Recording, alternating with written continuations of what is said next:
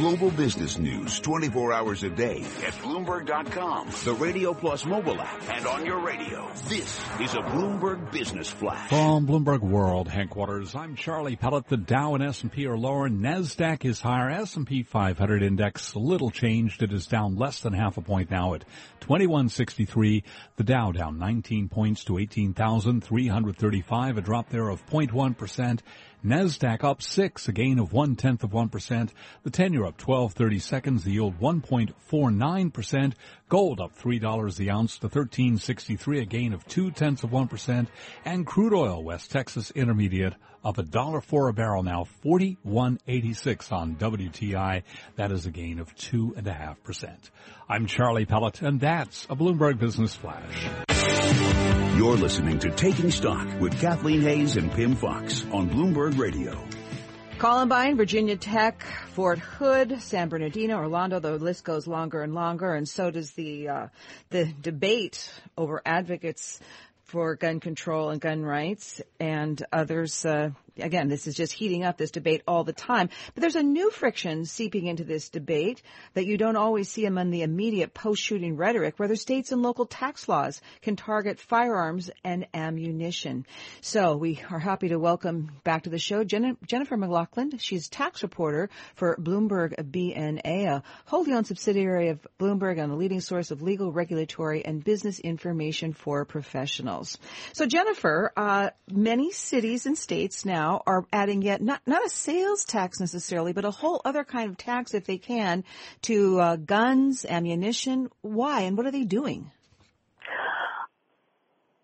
What we're seeing with states and localities is this attempt to tax firearms and ammunition, not just with the basic sales tax, but with an extra excise tax. And what we're hearing from the localities that have actually passed these tax is that these are meant to raise revenue in order to fund programs to address safety concerns and also to reduce crime. Jennifer, I wonder if you could tell us a little detail about what happened in the Northern Marianas Islands. This is a U.S. territory, and the governor said that this was something that none of us wanted. They said that we wanted to make it as strict as possible, and it also has to do with a court decision. I wonder if you could elaborate. Well, what happened with the Northern Mariana Islands recently is they enacted legislation imposing a $1,000 tax on handguns. And actually, we've heard that people have thought that this could be a role model for the states, but we're not hearing states or localities suggesting that they're going to actually follow suit with this example of a $1,000 tax. Well, the idea of these taxes, as I understand it from your excellent story, BNA story, is that cover the costs of medical bills. Someone gets shot, right? That involves hospital costs, and also police enforcement. So that's part of the logic here. Now, the opposition, for example, the Lawrence Keene from the National Shooting Sports Foundation told you that he says there's a disconnect. They're basically arguing this side that you could put these taxes on. It's not going to cause less mass shootings. Correct. They're saying that the objective behind the tax does not actually connect to the externalities or the consequential costs of gun violence. It's not going to do anything to actually deter violence because criminals are not buying these taxes, they're not buying firearms or ammunition. They're actually buying them from underground sales. And so in order to reduce crime, you need to actually go after the criminals themselves. And Mr. King had actually said one way to do that is through law enforcement, but not through taxation.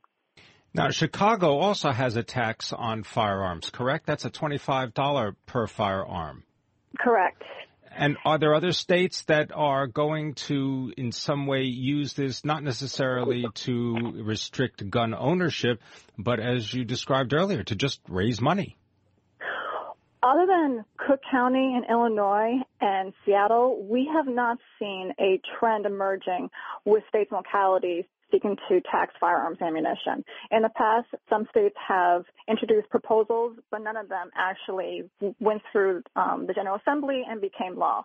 And we're not seeing this becoming a trend in the near future. So what is it a big tax revenue builder for certain, depending on what kind of tax you pass? I guess if quite apart from trying to end gun violence and mass shootings, a lot of states and cities could use some help with their budgets. Correct. And when we speak with Cook County in Seattle, they have revenue projections that indicate they will be pulling in quite a bit of revenue with these taxes. However, we have heard from opposition that those figures are illusory because, in fact, customers and businesses will leave the cities to go elsewhere in order to set up business or to buy guns. And also, we have a void of information with regard to what the revenue projections for these taxes are. There's just so little information about the taxes in general, so organizations who conduct research have not been able to actually generate an estimate of what these laws could actually bring in terms of revenue. Thank you very much, Jennifer McLoughlin, tax reporter for Bloomberg BNA, located in Arlington, Virginia. Bloomberg BNA, a wholly owned subsidiary of Bloomberg and a leading source of legal, regulatory, and business information for professionals.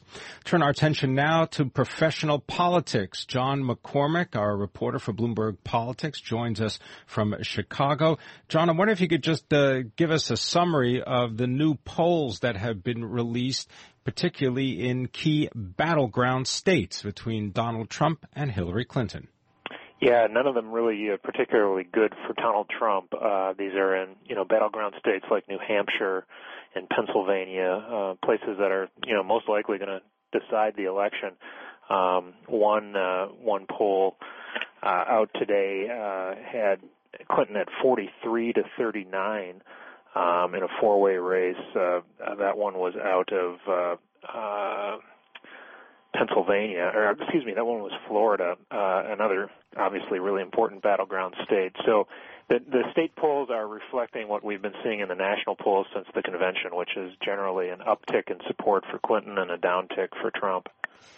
Yes, and of course, it doesn't seem coincidental that this downtick has occurred as Donald Trump has, made the comments about the military family, the Muslim American military family who lost their son, and then has still seemed at odds with key players in the Republican Party like Paul Ryan and John McCain.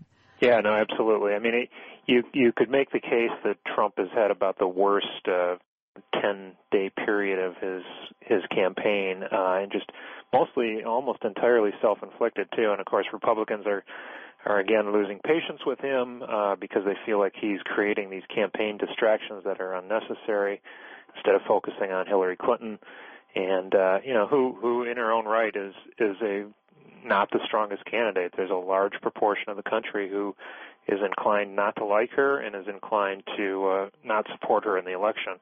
And so, these self-inflicted wounds that Trump keeps invoking are just really maddening to Republicans. John, tell us about what's going on in the Wisconsin 1st, the congressional district. This is House Speaker Paul Ryan's home base. Yeah, I was just up there yesterday, and there's no real sense here that Paul Ryan is at severe threat to being defeated in a primary on Tuesday, as happened with Eric Cantor in Virginia back in 2014. Ryan has paid more attention to the district. He goes back more frequently and has been very aware of sort of constituent services there, and generally is popular. But Challenger is really trying to use Ryan's poor relationship with Trump to try to present himself as a more conservative alternative to Ryan, and trying to rally the Republican base behind him. It's probably not going to be successful, but he's getting a lot of national attention and really taking some very aggressive and hostile pokes at the speaker, who's really the top Republican elected official in the country. So the primary on Tuesday night is going to be interesting to watch. There's no real public polling that would suggest that the race is that close.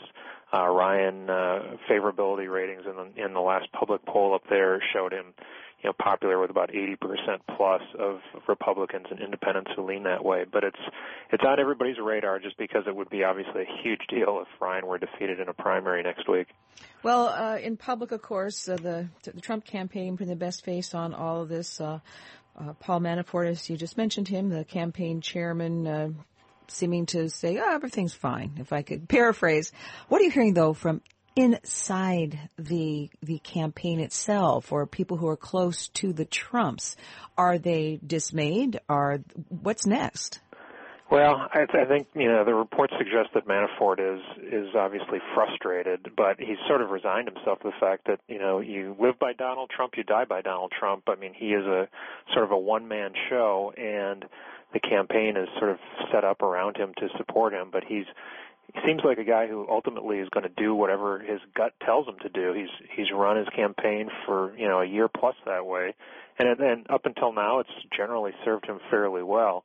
But running a general election presidential campaign is extremely different from a primary campaign, and Trump is learning that. So there are people in the campaign who are obviously frustrated. There are people in the Republican National Committee who are trying to advise Trump's campaign and give him guidance and try to keep him on message, but they are not having success doing that. John McCormick, thank you so very much for joining us from Bloomberg Politics.